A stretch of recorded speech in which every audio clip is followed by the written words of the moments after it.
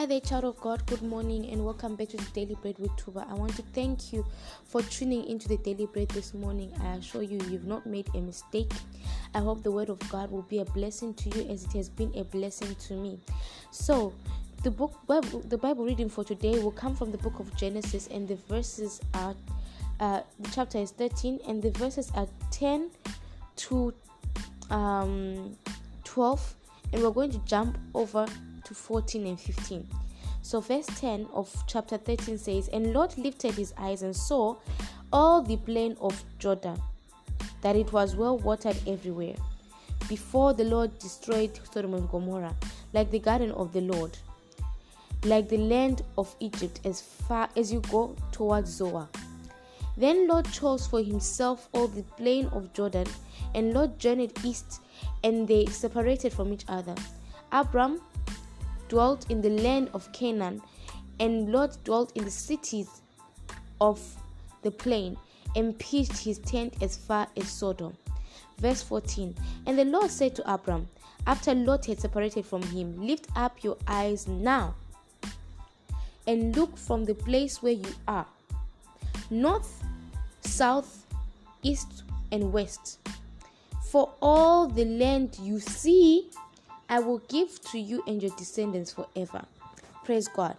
Now, I want us to understand this, the two types of people that have been displayed here.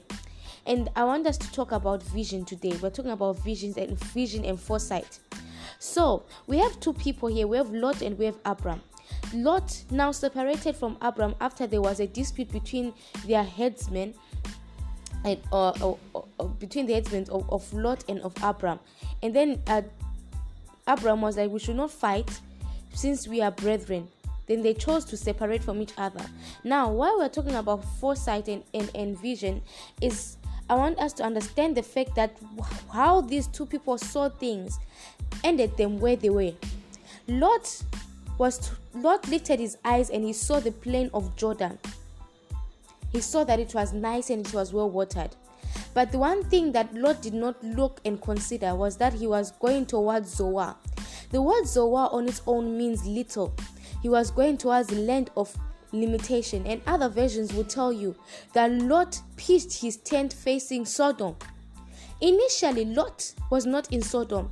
But as you go onwards in the book of Genesis, you find that when God was destroying Sodom and Gomorrah, Lot was in Sodom. This is the problem that Lot had. He saw the things that were before him to be nice, but he did not see whether or discern whether where he was going to lead him to a place of increase or not. Hence, he found himself in Sodom, and God wanted to destroy Sodom in the near future. Now, that's the first kind of person. So we can say to a certain extent that Lot was nearsighted. He was myopic. People that are myopic are people that see things at close range. They do not see from afar. Then we have Abram, his uncle, that after he was separated from Lot, the Lord came and spoke to Abram. And he said, "Look now, lift your eyes now, and look from the place where you are." God told Abram, at that time he was Abram, to look from where he was. I like to believe that Abram was a person of great vision. He saw as far as his eyes could see. And the Lord said, look from where you are right now. And the place where what you are seeing is what I will give you. So I would like to believe that Abram was a person of great foresight. That he was not myopic. That he could see as far as his eyes could see. And that what caused the whole of the land that he saw to be given unto him. And afterwards, we noticed that after he had seen as far as his eyes could see, that's when God said, "I will make your descendants to be as numerous as the dust of the earth, that they will not be outnumbered." So what I want us to understand is that how you see things as a child of God, it determines where you are going to go next. You are where you are because of how you saw things somehow to a certain extent in the past. I know this sounds hard and this sounds kind of raw, but it is the truth. Where you are right now, to a certain extent, there might have been a moment where you might have seen yourself in that place. It might have not been a dream that you had to be where you are, maybe you are in a place of limitation right now. It might have not been a dream you had to be in a place of limitation, but there was a moment in your life, in your past, where to a certain extent you saw yourself there because of maybe fear, because of other thoughts as well. So we must actually, as children of God, be cautious of our sight.